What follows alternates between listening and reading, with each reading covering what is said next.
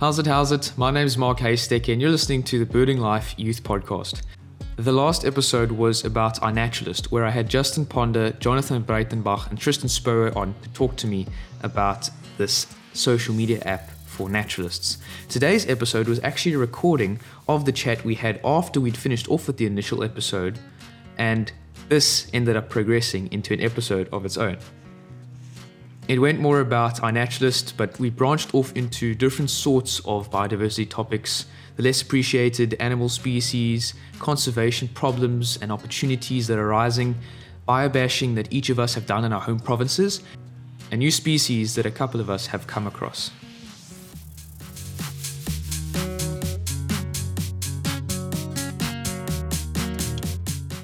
Hello, dudes. So listen, Jonathan, Justin, you guys have joined already. We're just waiting for Tristan. I just searched on Naturalist. Tristan's fish species that he told me about called Chiloglanus pretoria. It only occurs in Mozambique, South Africa, Swaziland, and Zimbabwe, but only in like a small area of that. And it's like super cool. It's called an upside down catfish. Yes. Okay. I want to wait for Tristan to jump in here because this is his mojo. Here he is. Chiloglanus. Oh, Chiloglanus. Just Tristan. Yes, so bro. It says, where's it only found? Like in, it says here, I just searched it on iNat. Okay. Yes. Species of upside down catfish, native to Mozambique, South Africa, Swaziland, and Zimbabwe. What is an upside down catfish, man? So an upside down catfish is, it includes a whole lot of genuses, featherfin cats, all sorts. So they're quite strange because they're bicolored, where they've got a dark belly. And typically their upper parts are a lot brighter colored, and that's because they actually swim upside down. I mean, you can keep them in aquariums as well, and you literally watch them, and they spend most of their life even just hovering upside down under a log and things. Extremely fascinating. Oh, Yes, sir. that is incredible. Yeah, but these Chiloglanus are specialized. So they're called rock suckers colloquially, and they specialize to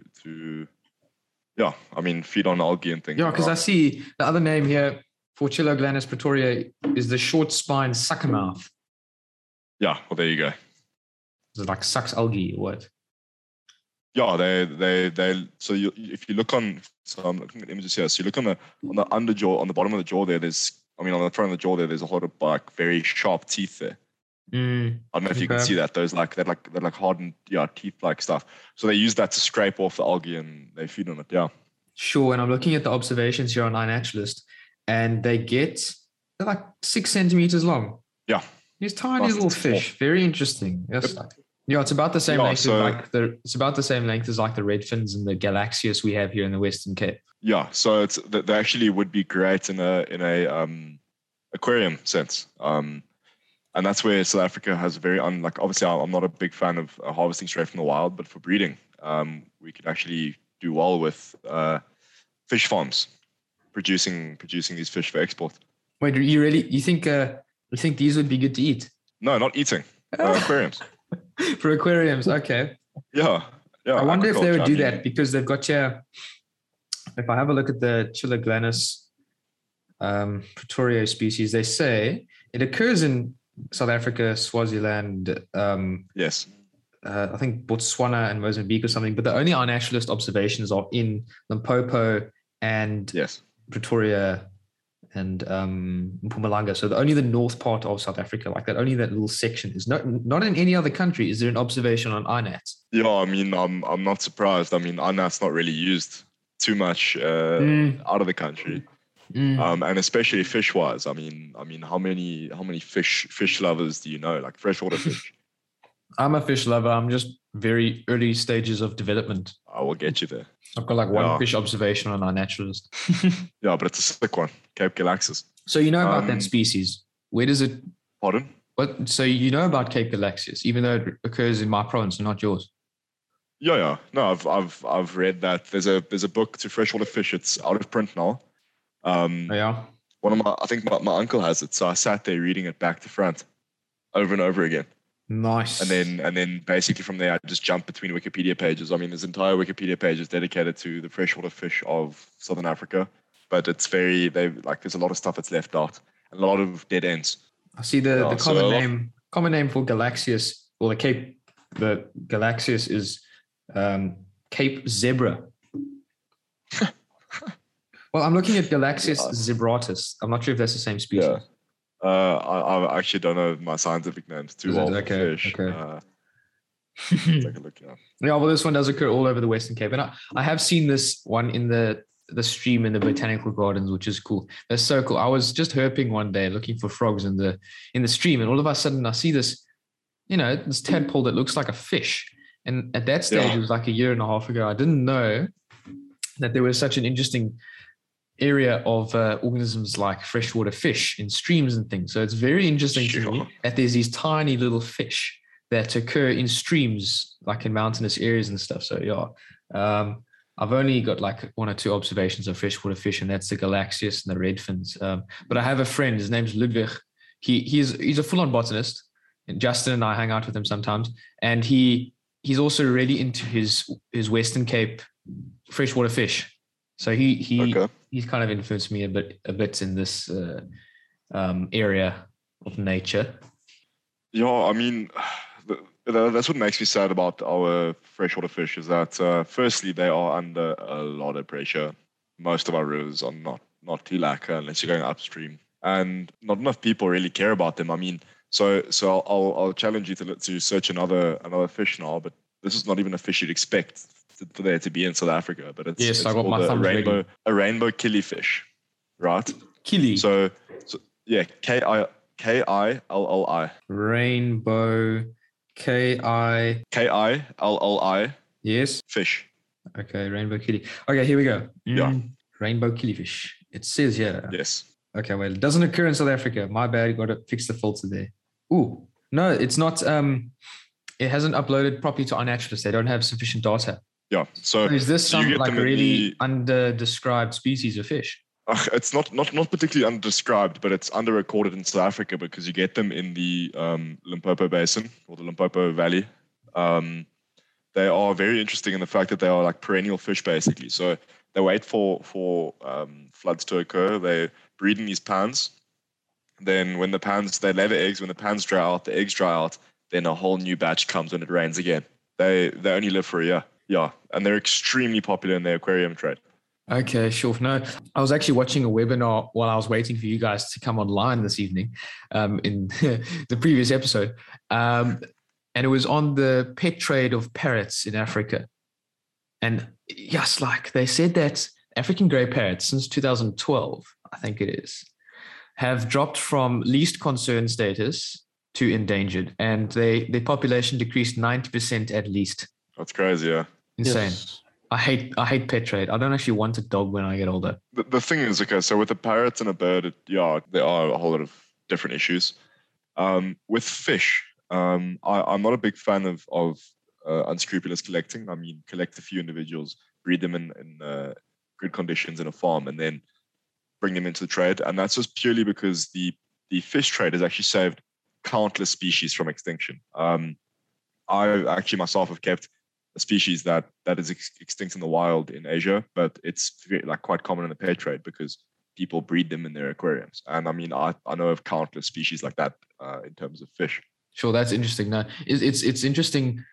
It's a different approach to look at things. And I think for many people like bunny huggers, it's a sensitive topic, whether to keep indigenous fish or wild fish or pet trade this, pet trade that. But that's like what irritates me is, snowy owls and things like that, where people keep them as pets.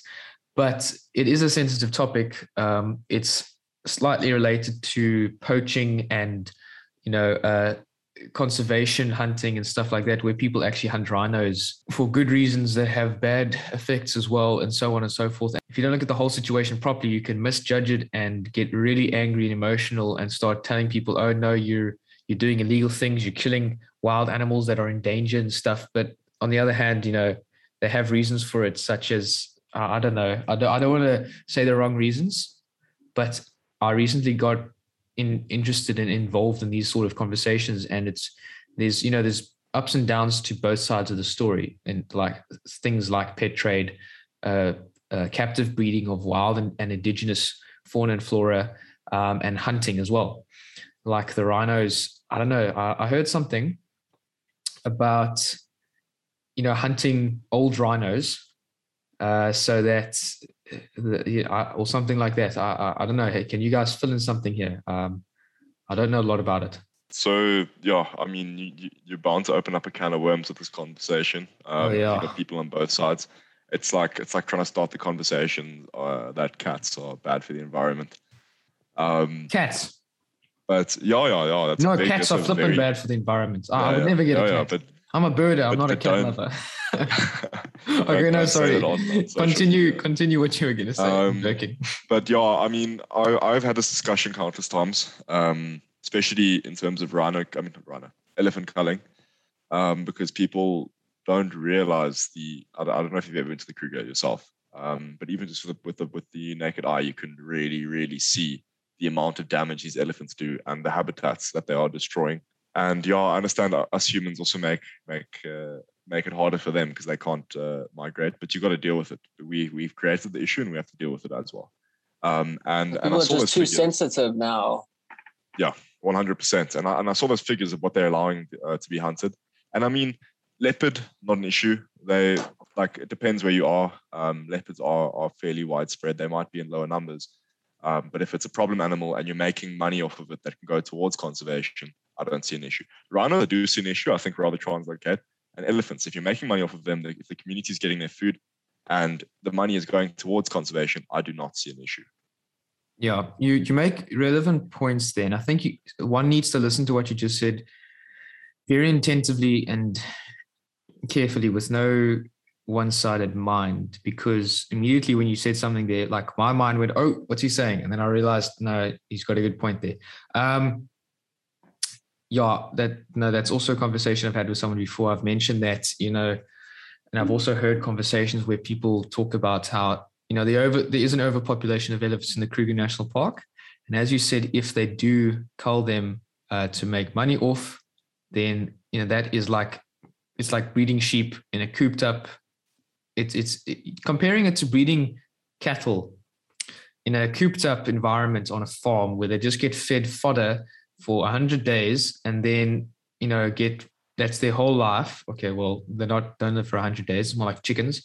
And then they get stuffed and prepared to get slaughtered. And that's their whole life done and dusted. Whereas the elephants are, they're living in an environment. We created the problem by fencing off the natural environment of the lowveld, stopping the natural migrations of many species of animals, which alters the ecosystem and the flow of the natural environment. So, as you said, we've created the problem, us as humans, by putting fences up. Now we got to somehow control the mayhem that our actions have created, which is the overpopulation of elephants and them having to deal with a certain area at a certain season. And look, I'm no elephant biologist, but I guess I'm getting the gist of it here. They have to deal with a certain area's vegetation during a certain season where perhaps they were supposed to migrate. So yeah, in my Kruger trip in 2020, I experienced, the elephant sightings there. They are everywhere, literally. Oh my word. All along the watercourses, breaking down trees, ripping branches off. You see broken down trees all over the place where there's no elephants in sight because they've moved out the area. And they're possibly creating, well, no, they are very slowly, but whether it's a problem right now or not, they are creating a bigger savanna habitat than it should naturally be because there's an overpopulation in the park. So yeah, I guess that relates to what you're saying. And in the end, it puts other species at risk as well. So keeping the elephants could put several different plants and tree species at risk. And then, there's all the other animals that rely on it could also be at risk. Look, guys, I think I'm going to lay this out now. I don't think, even if some of us may not stand for this or may stand for this, we should not we won't, I don't think any of us should state that we agree with killing or culling animals to this degree or that degree, but let's just discuss it with open minds and say, these are the advantages, these are the disadvantages. And at the end of the day, you and I, all of us can sort of not state what we think is right, but we can weigh out the advantages and disadvantages in this discussion. I think you know what I mean. Because it's easy for one of us to say, I believe we should cull all the elephants in Kruger, and then a whole lot of people just say. It's a very controversial opinion. Yeah, unfortunately. So I couldn't really tell you. I'm always more of a fan of translocation, with regard to any animal. I'm not a fan of hunting myself, and culling is not. I don't see culling to be the best way, because you're also traumatizing, especially in elephant herds. If you flying a helicopter over and clapping an old male or something, or I mean old female or whatever, Right. you're traumatizing all the elephants around them as well. Right. I think I think we can all agree with that. Yeah. Yeah, and I mean, it's expensive to translocate, but I think where possible, it's always the best thing to go with. And I mean, you can still make money off of that for conservation, because you can sell that animal to different parks, etc. Yeah. The problem is that there's just no money going into conservation anymore. I think the South African government used to be sponsoring sand parks, something up to like 100 million a year, and then they've stopped that now because of COVID. Really? So now sand parks isn't getting much funding at all. It's ridiculous. South African National Parks is the National Reserve Institute, if I can say. It's owned by the government, and should I say financed by the government, supposedly. Now that they've stopped supporting sand parks as much as they used to, they're getting even more money. What the heck are they doing? Oh, such a pity. Such a pity.